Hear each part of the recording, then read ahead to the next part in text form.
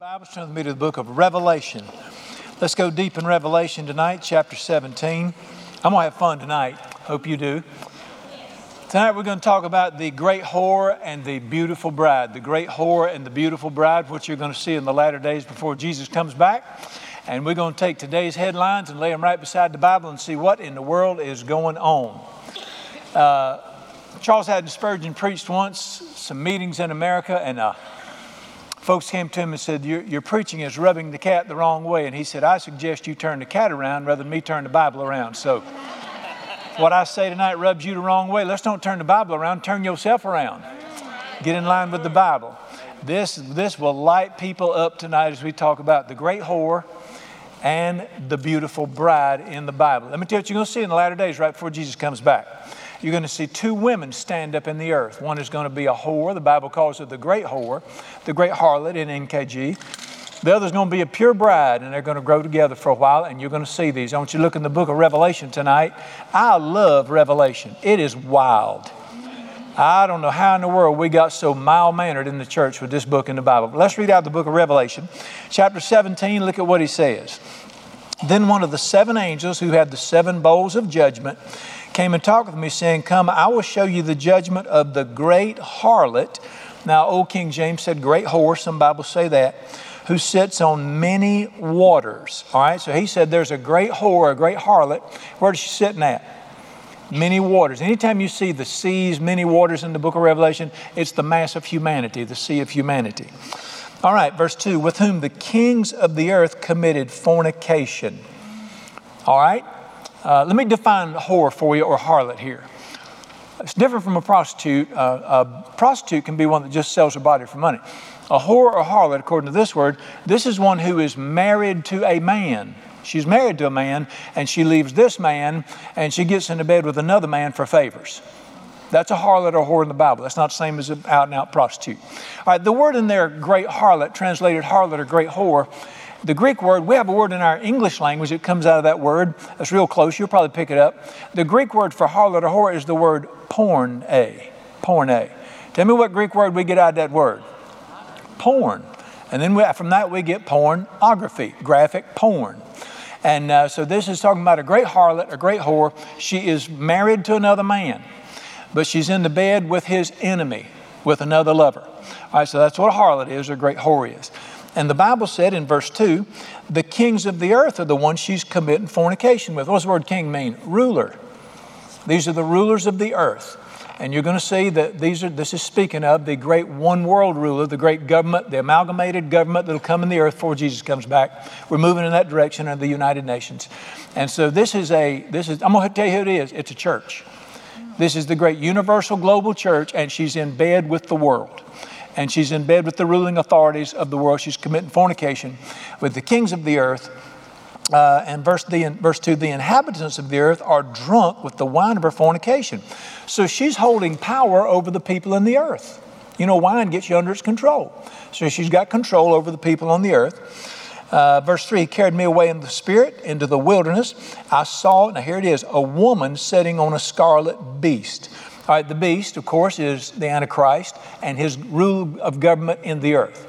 Why does it say the woman, and this is the great harlot, why is she sitting on him? Because they're in union together. And you can see that this great global church will be yoked with the final great Antichrist here, which is full of the names of blasphemy, having 7 heads, 10 horns. So the 7 head, 10 horns, that identifies him as the Antichrist. Verse 4, the woman was arrayed in purple and scarlet. That's religious attire. She's dressed in religious robes. And the Bible said, adorned with gold, precious stones, pearls, and in her hand a golden cup full of abominations, the filthiness of her fornication. On her forehead a name is written, Mystery, Babylon the Great, the mother of harlots, of the abominations of the earth. I saw the woman drunk with the blood of the saints and with the blood of the martyrs of Jesus. I saw her, I marveled with great amazement. And this is where all the world's religions come together to form one religion. And they got one great enemy standing in their way. And who is that? That is the true followers of Jesus Christ, or the pure bride. And she's going to be drunk on the blood of those martyrs, if you know the book of Revelation. It's fixing to happen in Afghanistan right now. Let me give you one more verse. The angel said to me, why do you marvel? I'll tell you the mystery of the woman and of the beast who carries her. And then he describes the beast. But let's cut through to the woman in verse 15. He said to me, verse 15, the waters which you saw where the harlot sits are peoples, multitudes, nations, and tongues, which tells you what? This covers the entire globe. This is a church that will come together across the entire globe, a universal church. And the beast and her will be in the bed together. You can see that in Revelation 13, which means that the beast, the ruling government, will use this great whore to further its purposes in the earth. But something's going to happen. After he's used her, he's going to kick her to the curb. Verse 16, the 10 horns which you saw on the beast will hate the harlot. Now, earlier she's riding on him. Hate the harlot, make her desolate, naked, eat her flesh, and burn her with fire. So this ruler is going to turn against this global church and destroy her. Guess why? Verse 17, for God put it into their hearts to fulfill his purpose. He's behind the whole thing. So that's a picture. Look with me in Revelation chapter 13. Here's another picture of her, Revelation chapter 13. You said, well, she don't sound like no church to me. She is. Let me show you a picture. Revelation chapter 13. Verse 11 says this, I saw another beast. Now he mentions the first beast at the first part of 13, which is Antichrist. Another beast coming up out of the earth, arising out of humanity. He had 2 horns like a lamb. Appearance. What's the appearance? Like a lamb. Who's the lamb always in the book of Revelation? Jesus Christ. So this is a church that will have the appearance of followers of Christ. It will look like Christ. Let's read the rest of it. It'll have 2 horns like a lamb, but it will speak like a dragon. Guess who the dragon is? It's going to come presenting itself as the church of Jesus, but on the inside it's the dragon. And Satan's going to be using this. And this is 2 Corinthians chapter 11. Satan disguises himself as an angel of righteousness. Therefore, it is no mystery that his ministers come disguised as angels of Jesus Christ. This is the latter-day church that's going to rise up in the earth. You can read more about that through Revelation. But here, let's go a little further with it. Turn to Revelation chapter 19. She has her place in world history toward the end. Revelation chapter 19. I told you you're going to see 2 ladies. I didn't mean to say ladies. 2 women stand up. Revelation 19:1. This is fun. After these things, I heard a loud voice, a great multitude in heaven saying, hallelujah, salvation, glory and honor, the power that belong to the Lord our God. True and righteous are his judgments, because he has judged the great harlot. So what's coming to this great harlot? What's going to happen to her? She's going to be judged. Judge the great harlot who corrupted the earth with her fornication. She's going to have great power over the earth. And this is a church that will have power of the earth, but she'll be judged. Now let's switch gears. Look with me in Revelation 19, verse 7. Let us be glad and rejoice and give him glory. For the marriage of the Lamb, that's Jesus, has come, and his bride has made herself ready. To her it was granted to be dressed in fine linen, clean and bright. The fine linen are the righteous acts of the saints. Then he said to me, write, blessed are those who are called to the marriage supper of the Lamb. These are the true sayings of God. So what do you say? Book of Revelation, you're going to see a church, global church, rise up. It'll actually be serving the purposes of Satan. It'll be judged by God, but there's a beautiful bride going to be standing up in the earth at the same time. And it's the true church of Jesus Christ. Let's look at one more concerning this. Turn with me to Ephesians chapter 5. So what we see in the earth is one church, but it's divided in 2 hearts. In Ephesians chapter 5, this is the passage where Jesus talks about his bride. Now, but listen, the highest picture of Jesus and his people, his church, he calls them, it's a bride and a groom. We are the bride of Christ. And this is that great picture in Ephesians 5 where he compares us to a husband and a wife. Ephesians 5:25, husbands, love your wives like Christ loves the church, sacrificed himself for her. Now, why did Jesus draw the church? Verse 26, that he might, see the word sanctify, just put the word make beautiful in there. Since we don't, how many of you use the word sanctification in your daily like business, on the phone, stuff like that? Just sanctify means make beautiful. Religious people think sanctified. They think it means to become stiff and religious. Sanctify means set apart, make beautiful. What's Jesus trying to do to the church? Make her beautiful. Amen. He's wanting to make her beautiful. Here's how he does it. Verse 26, that he might sanctify her, with the washing of water by the word, by speaking to her. Jesus speaks to his bride to make her beautiful. Verse 27, that he might present her to himself a beautiful bride or church, not having spot or wrinkle. She's going to be without blemish. That's the picture. So Jesus is working in the earth right now. He's calling out a people to love him. He's talking to them. He's speaking to them. He's beautifying them, and he's going to present them to himself as a beautiful bride one day at the marriage supper of the Lamb. Hell's powers are working in the earth to raise up a church that has the horns of a lamb. It appears like a lamb, but it's got the heart of a dragon. And you see these two women stand up in the earth in the latter days before the second coming of Jesus. Now let me tell you something about these two. They're going to grow side by side. They will grow side by side until the day Jesus gets back. Look at me in Matthew chapter 13. It is not right to try to separate between these two right now. Jesus made it very clear in Matthew 13. And this again is one of those prophecies of the very last days before he comes back. I love the prophecies of Jesus. Matthew 13:24, the Bible says this. Matthew 13:24. Another parable Jesus spoke, saying, the kingdom of heaven is like, what God's doing is like a man who sowed good seed in his field. While men slept, his enemy came and sowed tares. Where? Among the wheat, and went away. When the grain sprouted and produced a crop, the tares showed up also. The servants of the owner came and said, did you not sow good seed in your field? How does it have tares in it? He said, an enemy has done this. So what do you got? You got somebody sowing something in the field. You got an enemy sowing something right beside it in the field. Verse 20 says, an enemy's done this. The servant said to him, do you want us to go gather them up or separate them? A lot of preachers trying to do that right now. It's not time yet. He said, no. If you try to separate the tares, you will uproot the wheat also. What's his word? Let both grow together until the harvest.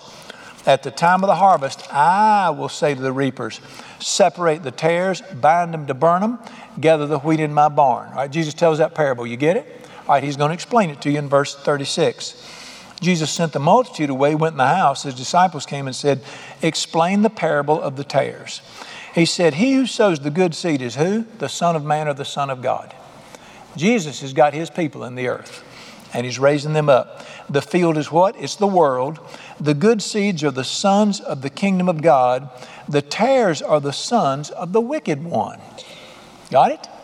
Now, a tare, we're not from the Midwest. We don't understand this, but an Oklahomian would know a tare is a weed that looks just like wheat. And you sow your wheat. Sometimes these weeds start growing in there. They're called tares. And you can put them side by side in your hand. You can't tell the difference looking at them between a shock of wheat and a shock of tare. There's only one way to tell the difference. If you'll open the husk on the wheat, there's a seed in there, and that's what we make bread out of. Open the husk on the tare, there's nothing in there. It's the only way to tell the difference. You got to open the heart to find out what's in there. On the outside, they look just the same. The sons of God, or the true bride of Christ, and the sons of the devil look used. Now listen to me. These are not hell's angels and thugs and gangbangers. They don't look like church folks. These are people who sit side by side in church. These are churches who sit side by side on the corner. They look just alike, but there's a difference in the heart. Wow. And he said, well, I don't know why I'm telling you. Let me read it. All right. Verse 39, the enemy who sowed them is the devil. You say, I don't believe that. You need to start believing what Jesus says. I thought that the children of the devil would have horns and pitchforks and, listen to Santana. And who sowed this church that looks just like the children of God? The enemy. He's got his church in the earth. All right. Let's read a little further. The enemy who sowed them is the devil, verse 39. The harvest is the end of the age. The reapers are the angels. As the tares are gathered and burned, so it will be at the end of the age. The Son of Man is going to send out his angels. They'll gather all things out of his kingdom that offend and practice lawlessness. Cast them into the furnace of fire. There'll be wailing and gnashing of teeth. The righteous will shine forth as the sun in the kingdom of their Father. He who has ears to hear, let him believe what I'm saying. Now I want you to notice this. A lot of people want to do some separating. Now let's look back in here's the key verse, verse 30. Let both grow together. side by side.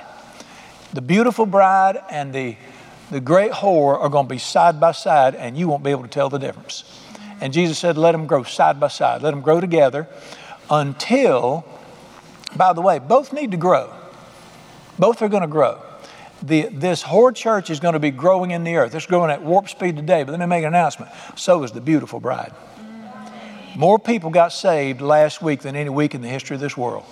Amen. Not in America, but around the world, people are being drawn to Jesus. Because what did he say? He said, in the latter days, there'll be a great whore church. Darkness will be poured out. He also said, in the latter days, I will pour out my spirit. Amen. And sons and daughters will prophesy, and they will call on the name of the Lord. Amen. Everybody talks about what the devil's doing today. The Son of God has ramped it up today around the earth. But both are going to do what? They're going to grow. Both grow. They're going to grow together. Verse 30, until the harvest, at the time of the harvest, I will be the one to separate them. And one's going to the fire and one's going home with me. Amen. All right, this is the picture of the great whore, as the Bible calls it in Revelation, and the beautiful bride. Yes, Brother Brian, can I ask a simple question? How am I supposed to know the difference? That's a good question considering what the Bible says, isn't it? Let me shock you with something here. Not even the whore knows that she's a whore. Wow. She don't even know it. She is perfectly convinced that she's a child of the living God. Let me show you that in the Sermon on the Mount. Just a few pages back, Matthew chapter 7. The great whore has no idea. She thinks she's a faithful bride. I want to prove that to you in Scripture. In the Sermon on the Mount, that great sermon Jesus preached in Matthew 7, Jesus said this about the end of the age. Now, this is the last day at judgment. Matthew 7, verse 21. See if you've ever heard this before. Not everyone who says to me, Lord, Lord, or the Greek would read like this. Not everyone who says to Jesus, you are my Lord. Lord, Lord, will enter the kingdom of heaven. What's that say right there? People who think that they're following Jesus are not going to heaven. Not everybody that says he's my Lord is going to heaven. All right? But he who does the will of my Father. What's the first word in verse 22? A few weirdos out in Oregon. Many people will say to Jesus on the day of judgment, Lord, did we not preach, cast out demons? Have we not done many wonderful things in your name?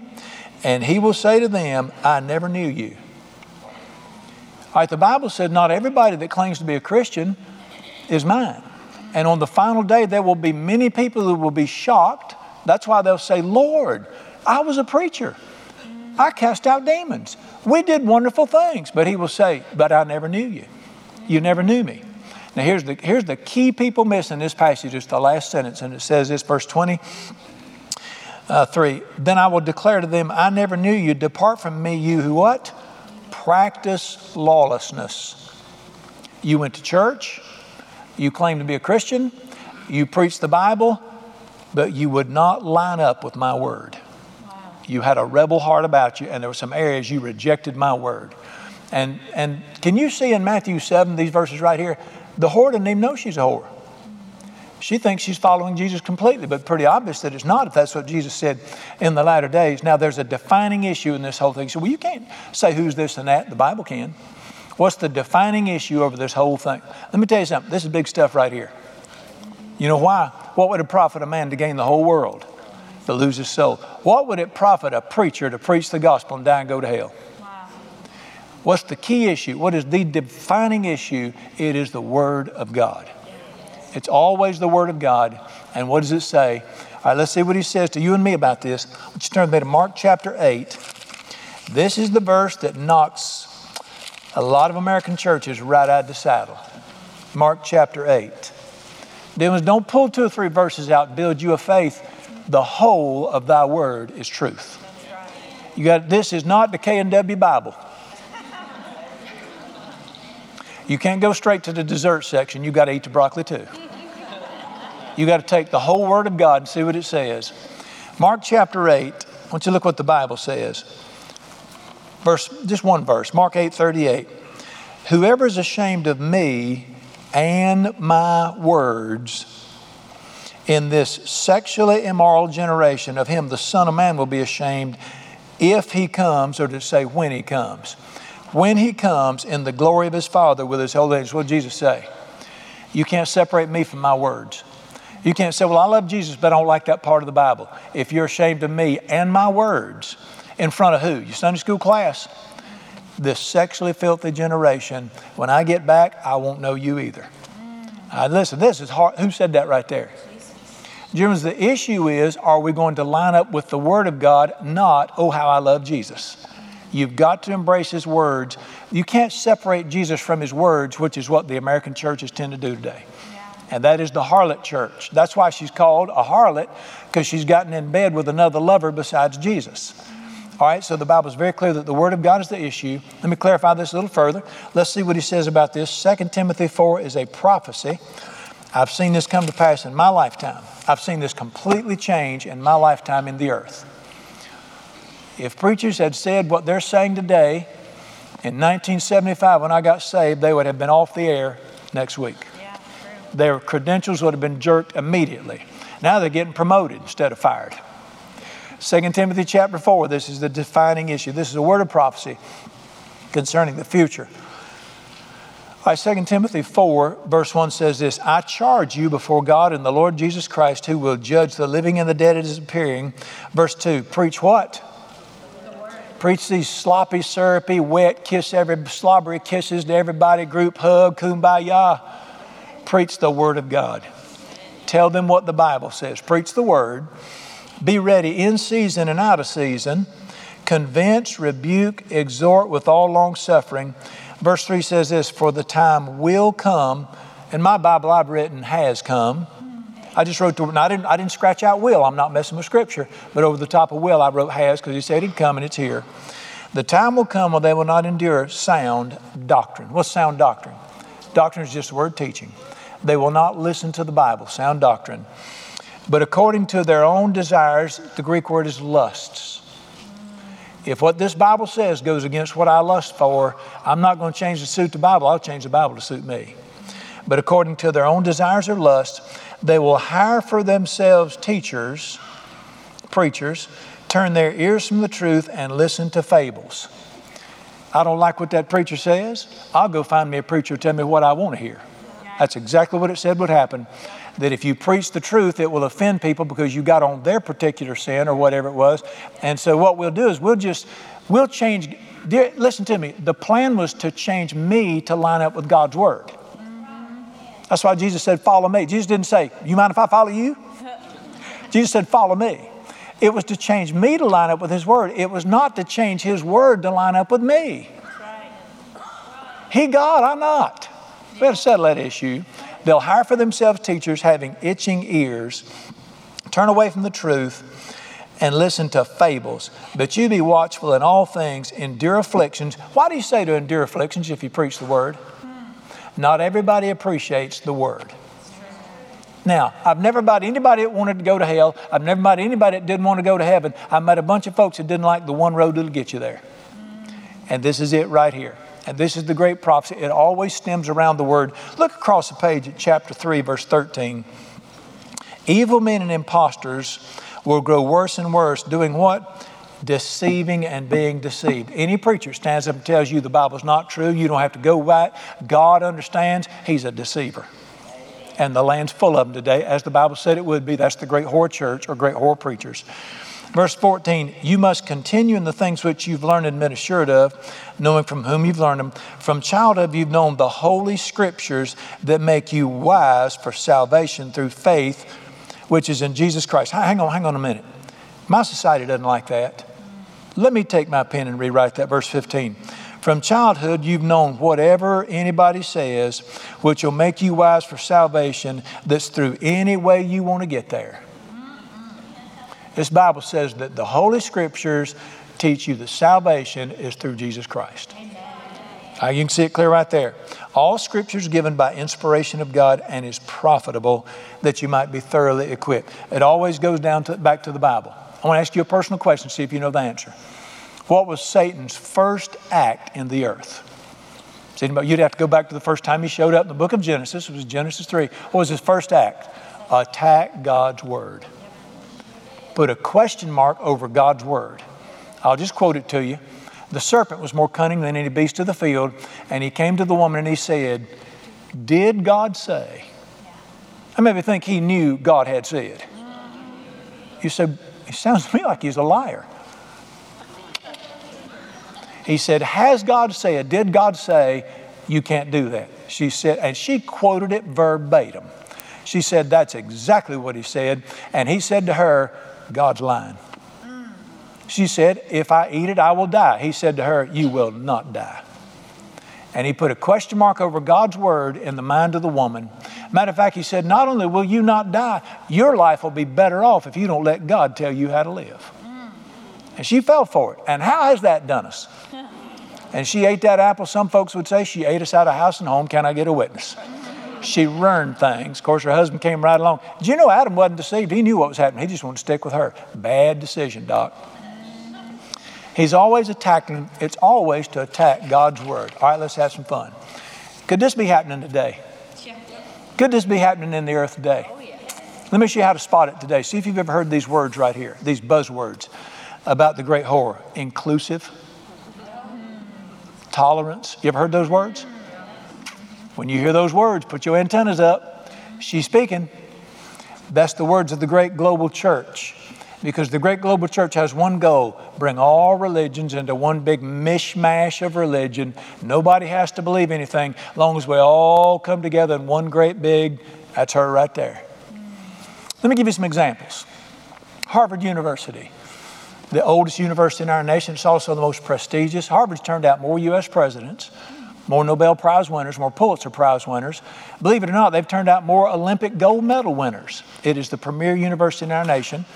And, the greatest nation. I mean, if you got the cash to go there, God bless you. Yesterday, I think this is Wednesday, it's Tuesday. Tuesday's headlines were the news. Harvard University hires atheist as head pastor for its students. Harvard University hires atheist as head pastor for its students. It's headlines. Greg Epstein's the guy's name. He was hired. 4 other chaplains formed a panel, and on those chaplains, these are other, a chaplain is the pastor for the students. 4 chaplains. One was a Lutheran, one was an evangelical, one was a Baha'i, which is Eastern insanity, and then the 4th was a Christian Scientist. You ever heard of Christian Science? Who promotes Christian Science? Tom Cruise. That's Tom Cruise's big thing he pushes. Well, Christian Science, in case you never heard of it, it's sort of like grape nut cereal. Anybody remember grape nut cereal? You'll never remember that. They had a cereal called Grape Nuts. Well, the thing about it was they won't no grapes and they won't no nuts in it. So why you call it Grape Nuts? Well, that's Christian Science. It's not Christian. There's no science in it. Christian Science is just metaphysics, which is your mind controls the universe with a religious skirt on it. Anyway, all this crowd came together, and they were so proud that they'd hired Brother Epstein, whatever they call him, to do this. He just wrote a book called Good Without God. You don't need God to be good. This is the head pastor over our premier university. And the Lutheran lady who was in charge of things, she said, we're so thankful, this is a great hire. His goal, let me quote, to draw all religions and all streams into one great world religion. Oh my. That's your new pastor at the premier university in our land. Anytime you hear this tolerance, inclusive, let me give you a little closer to home. I'm not going to name the university, but it's in this county, but I'm not going to name it. I have a pastor friend. I love him dearly, and he is the chaplain for this university's football team. You'll never figure out who the school is or who he is. He's the chaplain for this university's football team. And the coach asked him to come be the chaplain. Well, he prays with the guys and has devotionals with them. And that's what chaplains do. They chapel. That's why they're called chaplains. And the head chaplain at this university called them in for a meeting, said she was concerned about some things, called him in and she said, now, what religion are you? She asked my pastor, what religion are you? He said, I don't know about religion. He said, but I love Jesus and I preach Jesus. She said, oh, that's a problem. She said, that's a problem.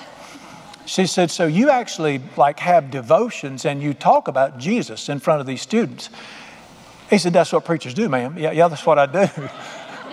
She said, that's going to be a problem. We can't have that. He said, why not? She said, do you not understand that this school is an inclusive school? And we want to be inclusive. He said, ma'am, listen to me. God so loved the world that he gave his only son, that whosoever, he said, ma'am, how more inclusive can you get than whosoever? She said that we can't have this. She said, I cannot have somebody putting Jesus above any other God out there. We're going to be inclusive. About that time, the football coach spoke up. He said, lady, what you do up there on that hill in that building is your business. What goes on this football field is my business. You stay up there, I'll stay down here. He said, come on, preacher, this meeting's over. That's my kind of football coach right there. They're one that is all over the land right now. Do not say that don't put Jesus above anybody else. He is Lord. Amen. All right. That seems to be the buzz issue and the hot issue right now. Now, dear ones, listen to them. Fix and teach you something from the Bible. You see if you don't see this happen. There are going to be two great dividing issues in the earth in the latter days. And this is going to cause anger, angst, the mark of the beast to be seen here. This is going to separate families. It's going to divide. It's already dividing churches. The Methodist Church is split right down the middle over it. There are going to be two great dividing issues in the latter days between the great whore church and the beautiful bride. I want you to read them from Scripture. I don't want you to just hear me. Look in the book of Jude.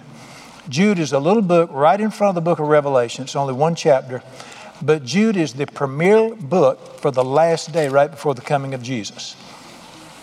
All right, I want you could find this without me showing you. What are the two divisive, dividing issues that will be in the earth in all affairs? And listen, this is not just in churches. Remember, this great harlot rides the beast. This is in government. This is in education.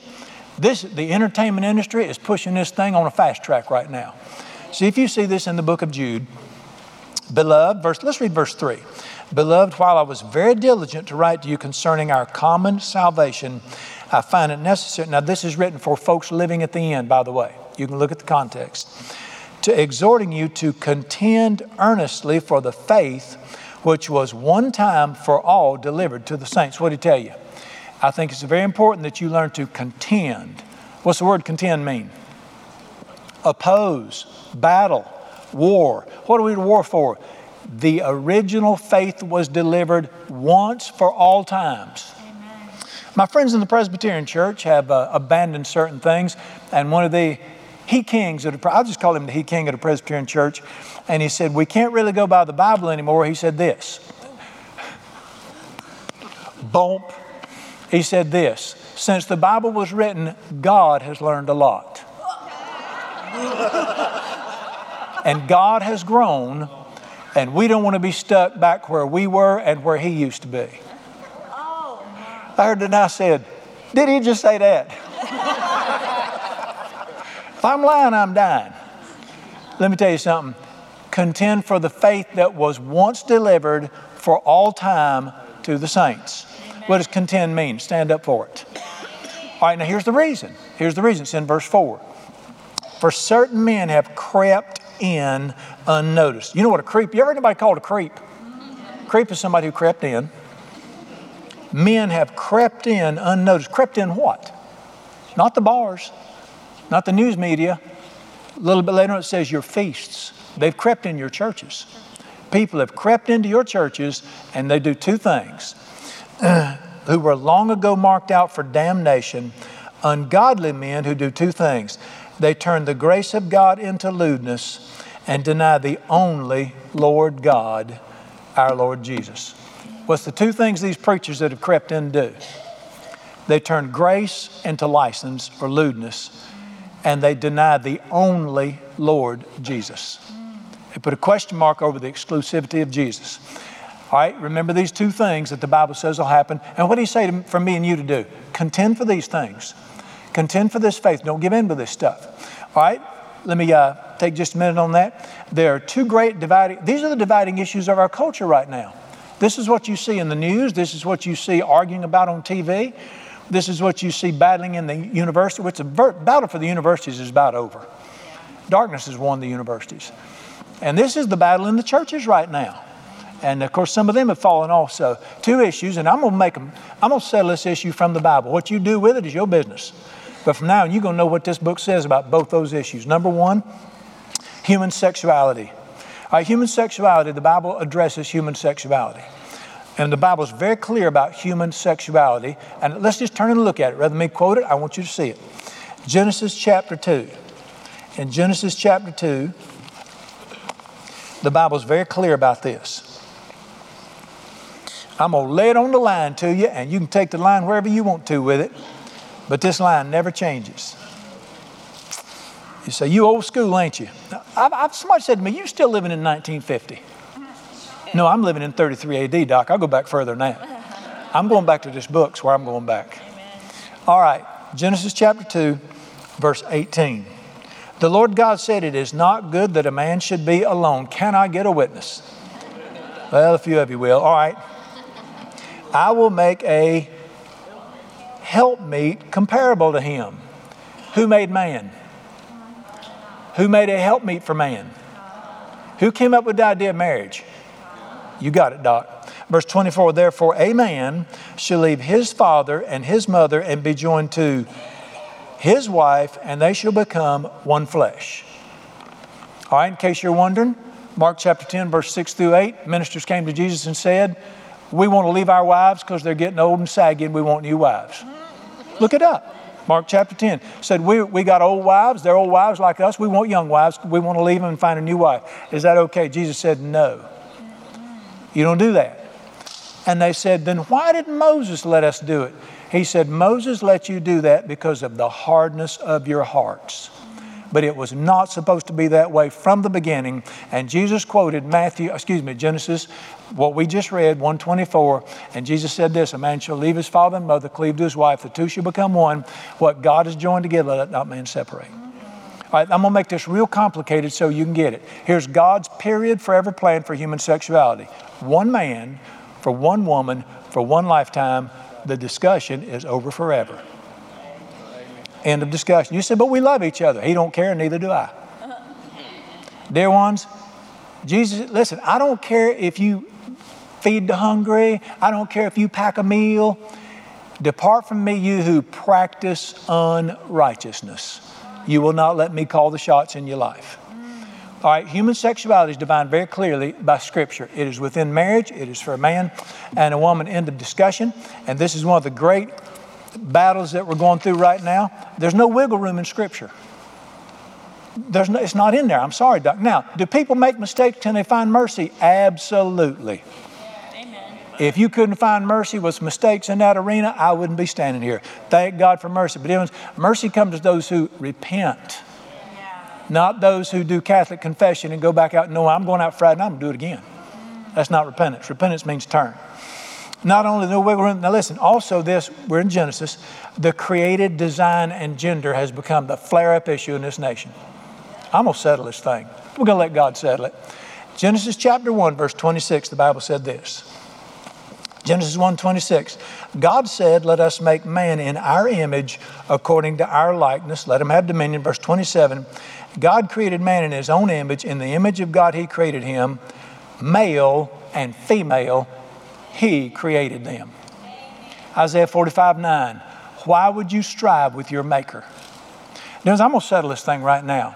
God created people male and female. Now listen, what you want to call yourself is none of my business. You can call yourself a French poodle. Doesn't matter to me. I love you. You can marry Volkswagen for all I care. But listen to me. You're not going to ram it down my throat, and I'm not going to bow down. That's right. Now, the great whore will jump into bed with you in a heartbeat over this. The great whore is now promoting this stuff that's going on in the culture. It ain't going to happen right here. I'm going to settle the issue. We've got gender insanity in this nation right now. Would you like for me to help you? Here it is. When a baby is born, look up between its legs. If there's a Peter there, that's a boy. If it's not, that's a girl. The discussion is over. This is not hard. Our kids are going to be confused as a termite and a yo-yo by the time they get done with high school.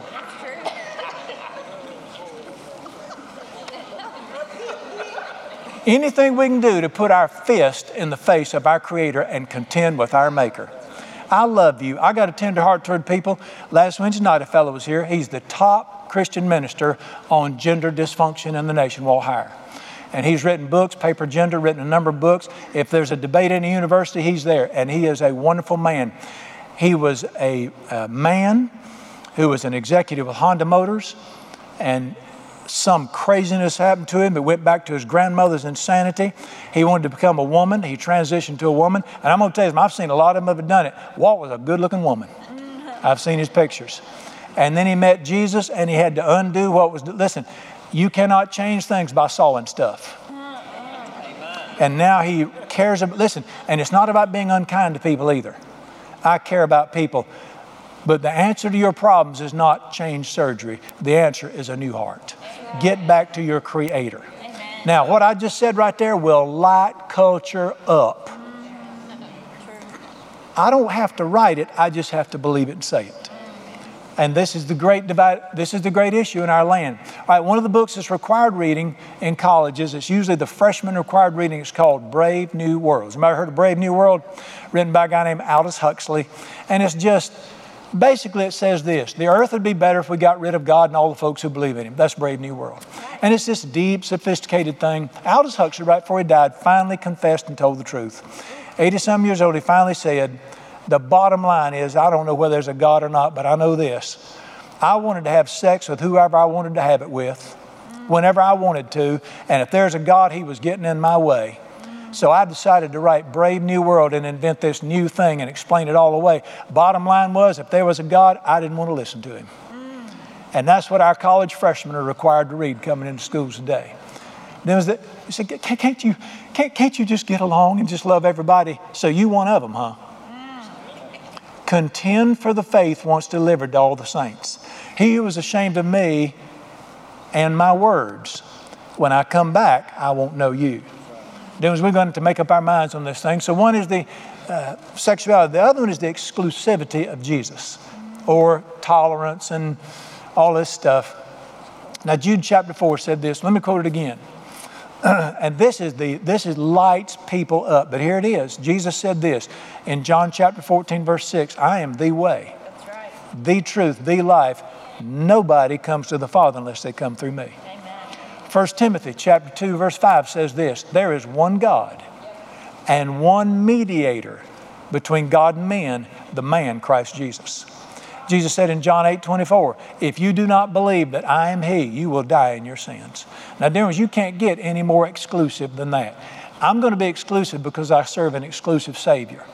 And our culture says today, when you speak like that, you are an intolerant bigot. No, I am a preacher of the gospel. Amen. Let me tell you who loves you. Those who tell you anything you want to hear to keep you happy in this life, they are not the ones who love you.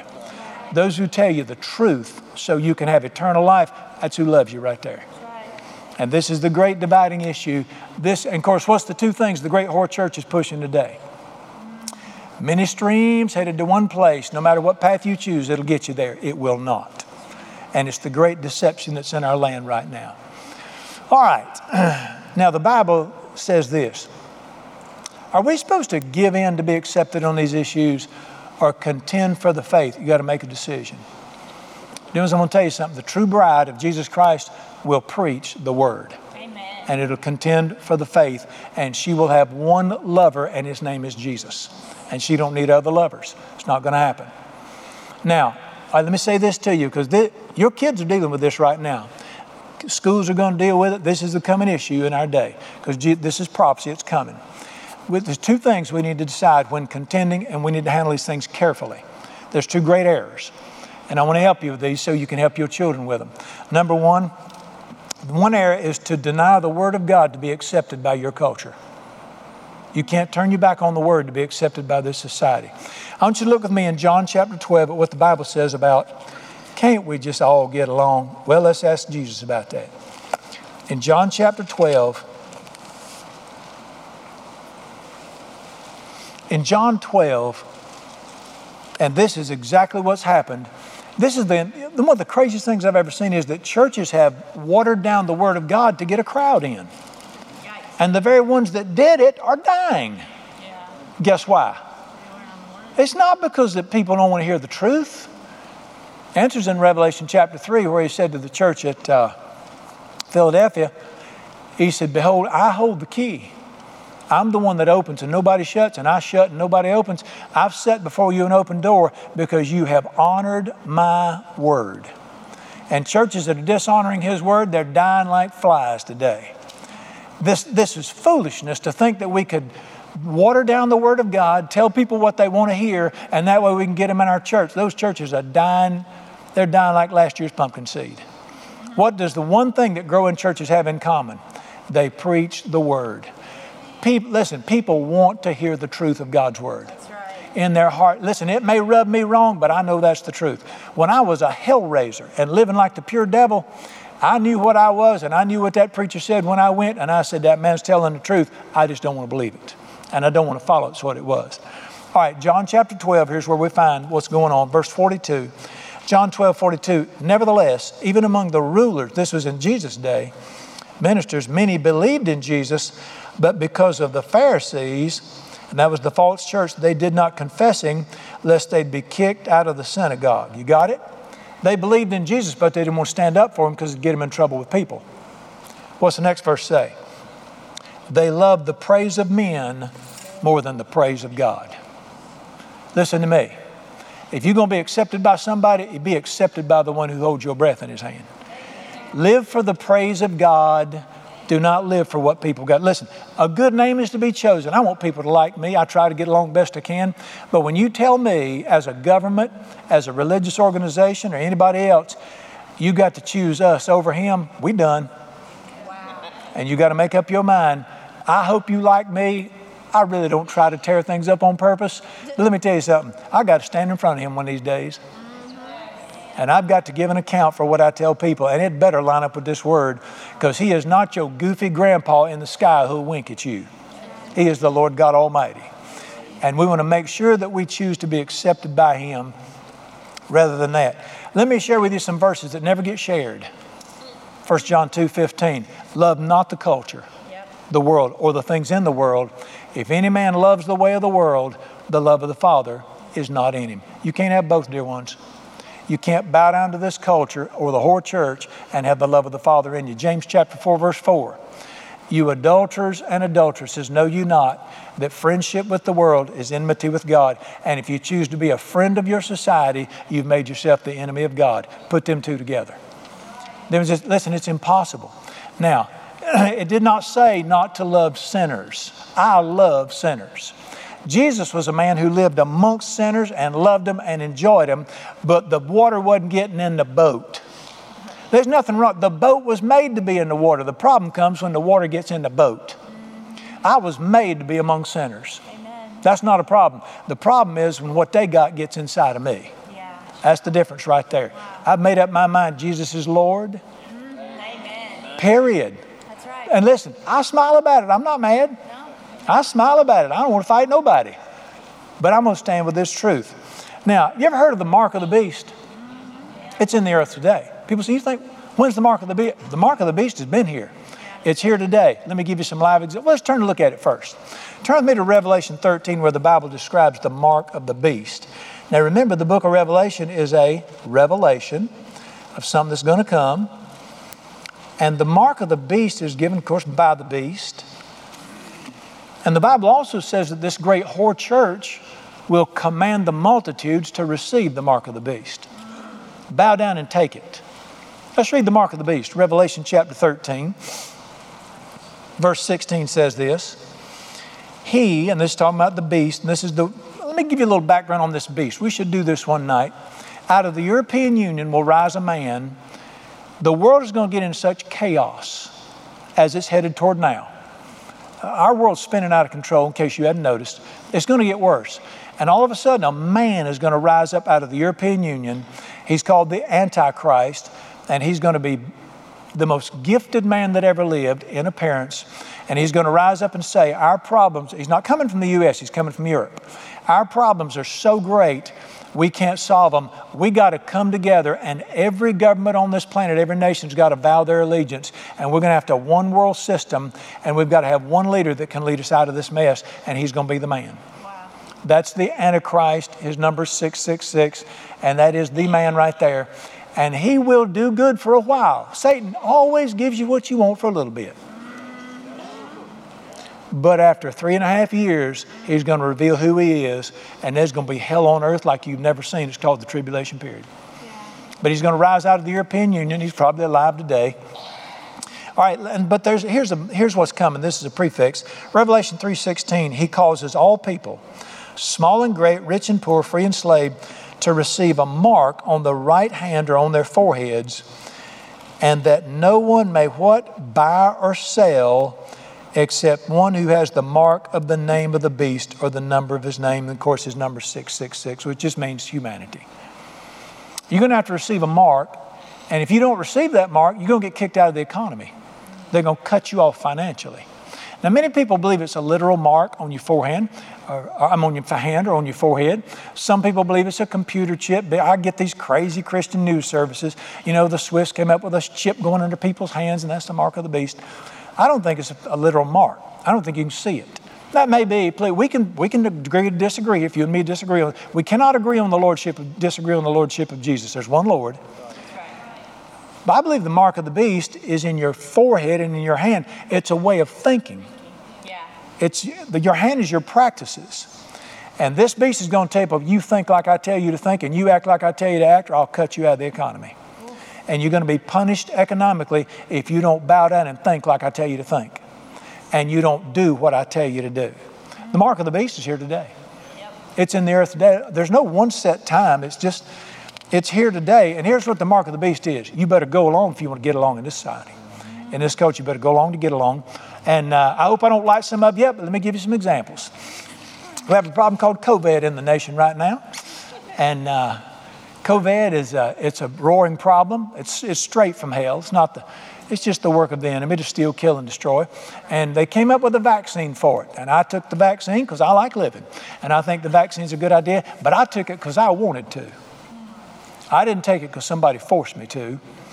And I didn't take it because I was going to lose my job.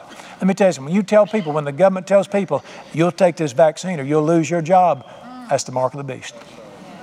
That's it right there. It's not the vaccine. It is the government saying, you'll do what I tell you to do or you won't be able to buy or sell. Now, I'm going to give you an example. I have a friend. His dad was my dearest friend, my mentor, Dr. J.O. Williams. He has a son named Dr. Williams. And Dr. Williams was the head over the emergency room at our hospital here. And he is a wonderful guy. I love Dr. Williams. And he doesn't believe that everybody should be forced to take the vaccine. So he wrote a letter to the powers that be and said, I don't think you ought to be able to force the nurses to do that. He came to work the next day. His credentials had been revoked and his computer had been shut down. And he was fired because he would not line up with their way of thinking. Well, he said, praise God. And he is a great doctor. He said, I'll just go to, so he took a job with the city of Burlington to become the doctor for the city of Burlington, our town here. And they caught wind up and they sent him a note, don't even show up on the first day you're fired. That's pretty bad, get fired before you even go to work, isn't it? I think his first day was the day, if I'm not mistaken. They told him don't even bother coming there. That's the mark of the beast. You will accept our way of thinking and you'll bow down or we'll hurt you economically. I saw this, matter of fact, worthy news yesterday. There was a school teacher. He was a PE teacher in Virginia. And he's not mean. He's just a gracious guy. But they went through diversity training. Guess where diversity training comes from? Guess what it really is? Bow down. Yeah. He went through diversity training and they told him, you cannot call a boy in the school anymore. Oh. And he said, pardon me? He's about as country as I am. Pardon me? If you call a boy, you're going to be in trouble. And if you got to call him her or it or thing or aardvark, whatever they want to be called, don't call a boy anymore. And this is called diversity training. He went online and expressed his opinion in a gracious way. He said, this is insanity. That we've reached a place where I can't, and he did not say it in school. This is just his private opinion. Well, the school system in Virginia fired him. Wow. Yesterday, the Supreme Court reinstated him and said, what has happened in this nation that you don't have the freedom to speak your own speech anymore? That's the mark of the beast. You'll say it you'll think like we tell you to think, you'll act like we tell you to act, or we'll hurt you economically. You will see this coming big time. This is the great whore that's going to be pressing the issue over and over. But let me tell you something. What does the Bible say? Bow down, contend for the faith once delivered to the saints. I don't have to be comfortable. That's right. I have to be holy. Amen. I'm going to line up with Jesus before it's all said and done. All right, let me quit by saying this. So we need to contend. You got to make up your mind. Dear ones, I have decided to follow Jesus. Right. We need to start singing this song again. Though none go with me, still I will follow. The only thing we've reached a wonderful place in this nation. This straddling the fence is coming to an end. I want to make an announcement. From here on out, the only thing you're going to get straddling the fence is a sore crotch. Them days are over, and you need to get off of it. And you're going to have to either side with the Son of God or the man of sin. Who you going to line up with? You going to be with the bride or you going to be with the whore? Which one you going to line up with? But now let me flip and listen to me carefully. The second great problem is when we contend with the wrong spirit about us. You can contend without being contentious and hateful. And we need to contend for the faith, but we need to do it with a smile, and we don't need to be hateful about it. Because the Bible teaches that there is a boldness with humility, not arrogance. Now I want you to look with me at that in the scripture. 2 Timothy chapter 2, where we're told how to deal with people when they want to fight and argue with us. And you're going to need this. You might as well hang on to it. 2 Timothy talks about having to contend. 2 Timothy 2. There's been many times where people they heard something about me and they came and the fangs were out. And they're going to light me up. And by the time I got done with them, they still didn't think like I thought, but they liked me and we were smiling at each other. Listen to me. We have got to learn to say the right thing the right way, like Jesus did. This is a great problem today. 2 Timothy chapter 2, verse 23 says this: avoid foolish and ignorant arguments, knowing they generate strife. Don't argue for the sake of an argument. Right. Stay out of these discussions where they're heated and foolish. All right? A servant of the Lord must not quarrel, but be what? Gentle, patient, in humility, correcting those who are in opposition. What's the spirit you and I are to talk to people in? Gentleness, patience, and humility. Don't light them up. Don't call fire down on them. Now listen, you can be bold and not be hateful. Right. You can be confident and stand for the word and not be ugly. I think as much damage is being done by people who speak the truth like the devil would talk as those who won't stand for the truth. Listen, I've won many a person and won many a discussion with people, not because of what I said, but because of the way you say it. Yeah, that's good. Listen, a harsh answer stirs up wrath. Yep. When your kid comes home and says, you know, I've been to college and I've learned that you're dumb and my professor's right. You idiot! That's not the way to start. That's not the way to start. Say, sweetheart, talk to me. Tell me what you think. Listen to me. Quit blasting people and ask them, where's that in the Bible? Where's that in the Bible? Can you find that in the Bible? I've had, we're losing the argument, not because we got the wrong thing to say, we're saying it the wrong way. That's true. Some time back, a man in our church brought a woman. He was down, said this, he said he's going to see you right now. You got to see him. He came in and had this lady. I'd never seen her before. She was about 40 years old. And he said, I brought her for you to talk to her. I said, thank you. What are we going to talk about? And she said, he's been telling me about God, and I want to follow God.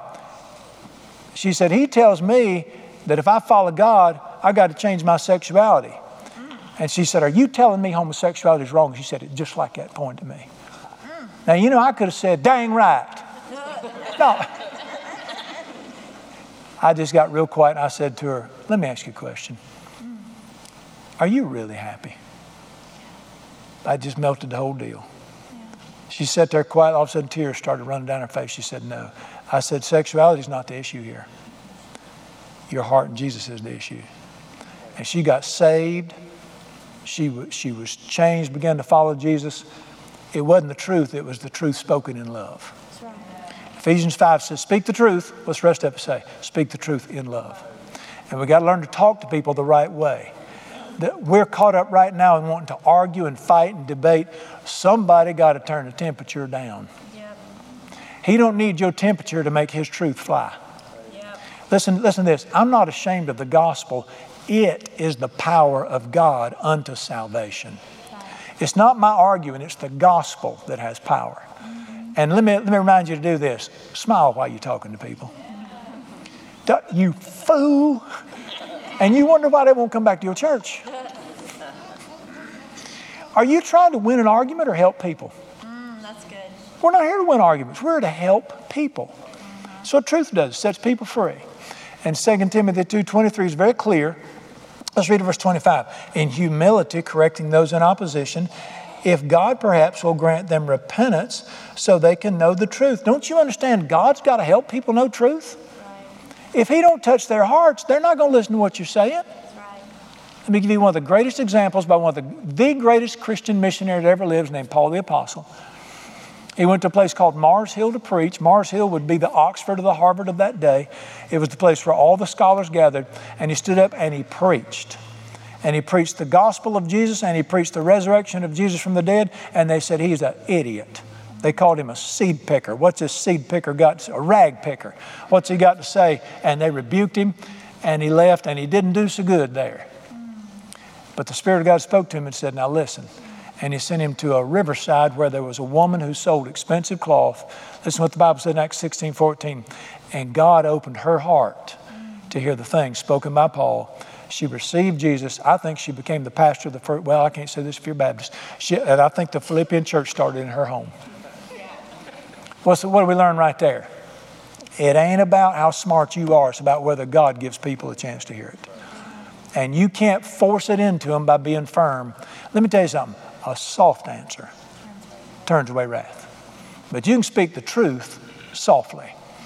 And that's why the Bible teaches, let's read a little further. Verse 26, that they may come to their senses and escape the snare of the devil, have been taken captive by him to do his will. Your enemy is not the teacher. Your enemy is not the college professor. Your enemy is not the backwards preacher. Who is our enemy in that verse? Dear ones, we're trying to rescue people, not win an argument or show that we know something. The way you say it's just as important as what you say when you're talking to people. Let me admonish you to do something. Quit striving. Quit arguing. Quit fussing. Jesus was very clear. When you go into a house, speak. If your peace rests, stay there. If they don't bring peace in that house, wipe the dust off your feet and go on.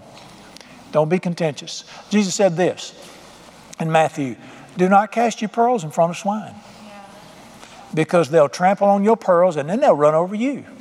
You know what it means, pearls in front of swine. Don't put what's valuable in front of people that don't appreciate it. Make sure Jesus is speaking in the thing. This is very clear in the Bible. And then when the Bible said that his preachers, his disciples want to straighten dumb preachers out, Jesus said, let them alone. They're blind leaders of the blind.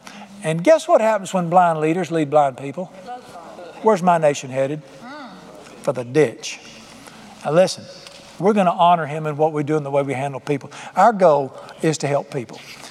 All right, here's what we're going to do. Now, me and you as believers, I believe the Bible's the Word of God. I'm sticking with it. So, Brother Brown, what do? All right, listen to me carefully. Help the humble. All right, we're going to teach these things. And here's what we're going to do here. We're going to teach these things to our children. Deuteronomy chapter 11, verse 18. Let my words be in your heart and teach these things to your children that they might prosper and do well. We're going to teach our children the truth of God's word. Let's no time say, your teacher's an idiot. Go tell her your daddy said she's an idiot. Come on, really? I used to have to tell my children, puke back what they want on that test, but you know the truth. Let me tell you something. An 18-year-old is no match for a PhD. You be careful where you send your kids to school at. We need to be more careful about where we ship our kids off to. You're responsible for protecting children.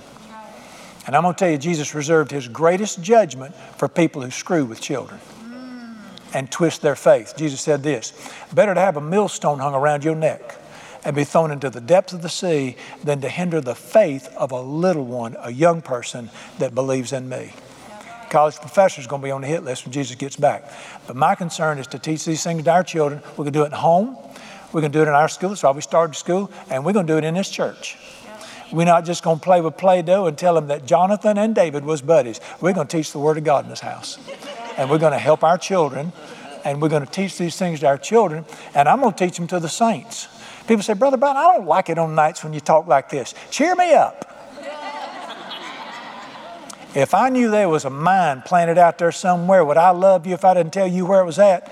Don't step on the bomb, dude. That's your friend right there. And he said, teach these things to the saints. And let me tell you what else I'm going to do. We're going to teach it in society. You are the light of the world. Let your light so shine before lost men. It didn't say whine, it said shine. It didn't say cuss them and tell them how stupid they are and they're going to hell. Shine. That's right. Amen. I've had people tell me, I don't like nothing you got to say, but you're all right guy.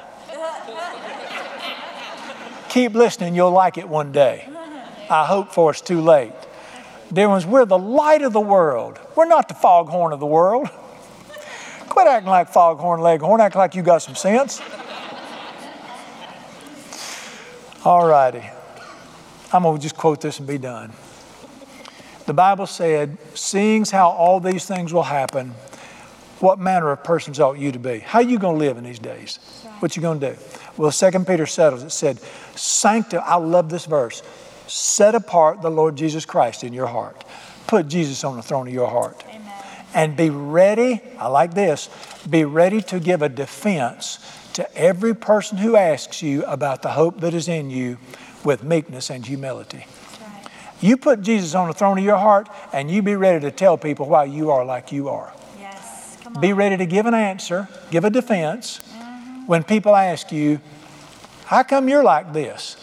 Tell them. Come on. Let them know what the deal is. But tell it in such a way. You got to remember something. Sinners flock to hear Jesus. Yeah. They still want to hear the truth if it's spoken in love. That's right. Because Jesus spoke the truth in love. And you need to settle it. All right, can I help you? I visited with a guy the other day, and as a matter of fact, he's driving. He just stopped. I was on my bike, actually. He stopped. He said, I'm trying to do what you say. I'm trying to have a good attitude. And I said, well, if you're trying, you're doing better than a lot. I'm proud of you. You're doing great. Quit being worried about what's going on this planet. Everything's going just like he said it would. Yeah. If this is worrying you, I got an announcement. It's going to get worse. I've read the book. Yeah. Are we supposed to be grumbling because things are getting bad? Here's your verse, Luke 22. When you see these things begin to happen, and he just described what's going to happen. When you see these things begin to happen, moan and groan and get you some tuna fish and move to Montana and live in the ground.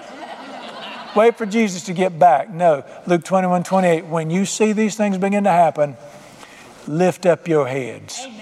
And rejoice because your redemption draweth nigh. That's right. I've settled it.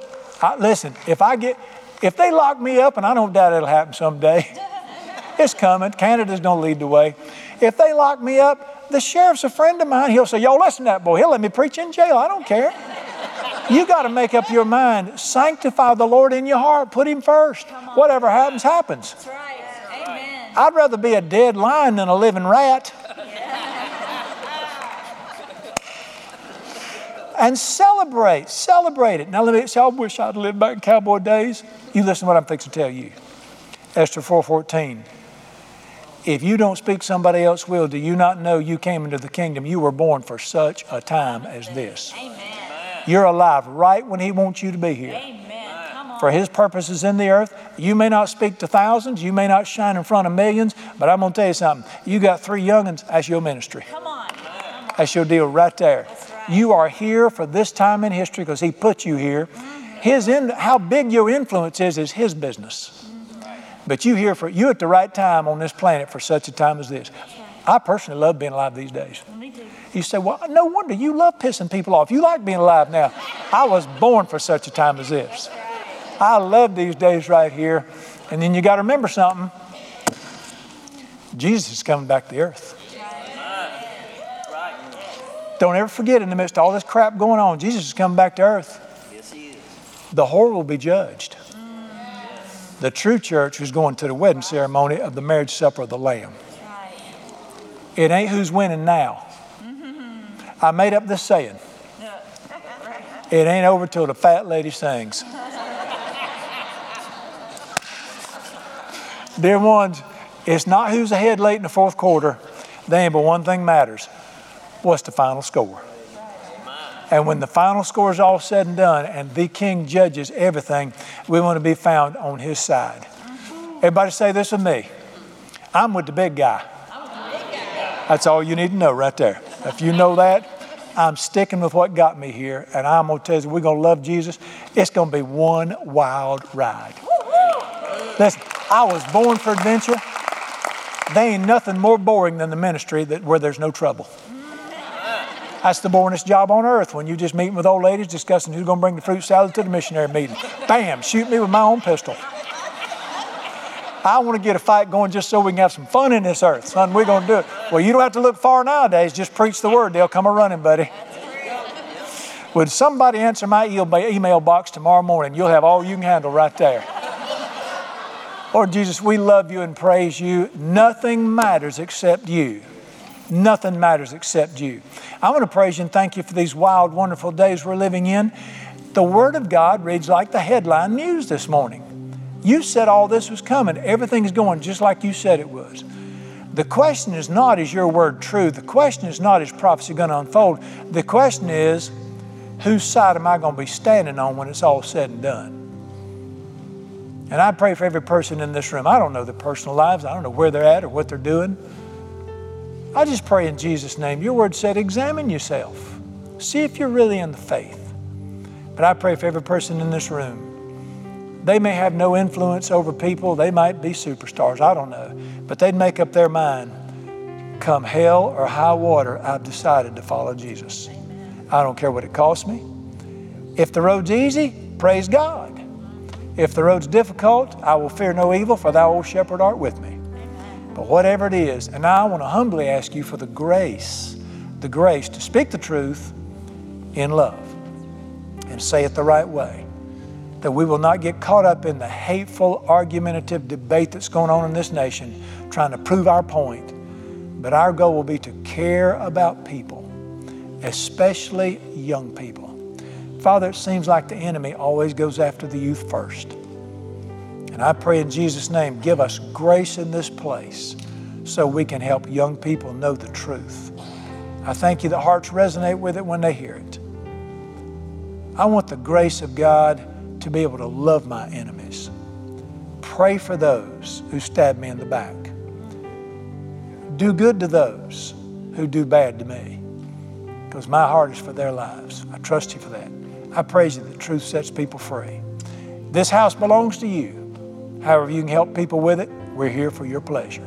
But I thank you and praise you. I'm looking forward to the day we see you face to face. Praise God when the tables are dumped upside down and he who was last all of a sudden becomes first, and the first become last in a moment. What a day that'll be. Let Jesus be glorified in his precious, priceless name we pray. Amen.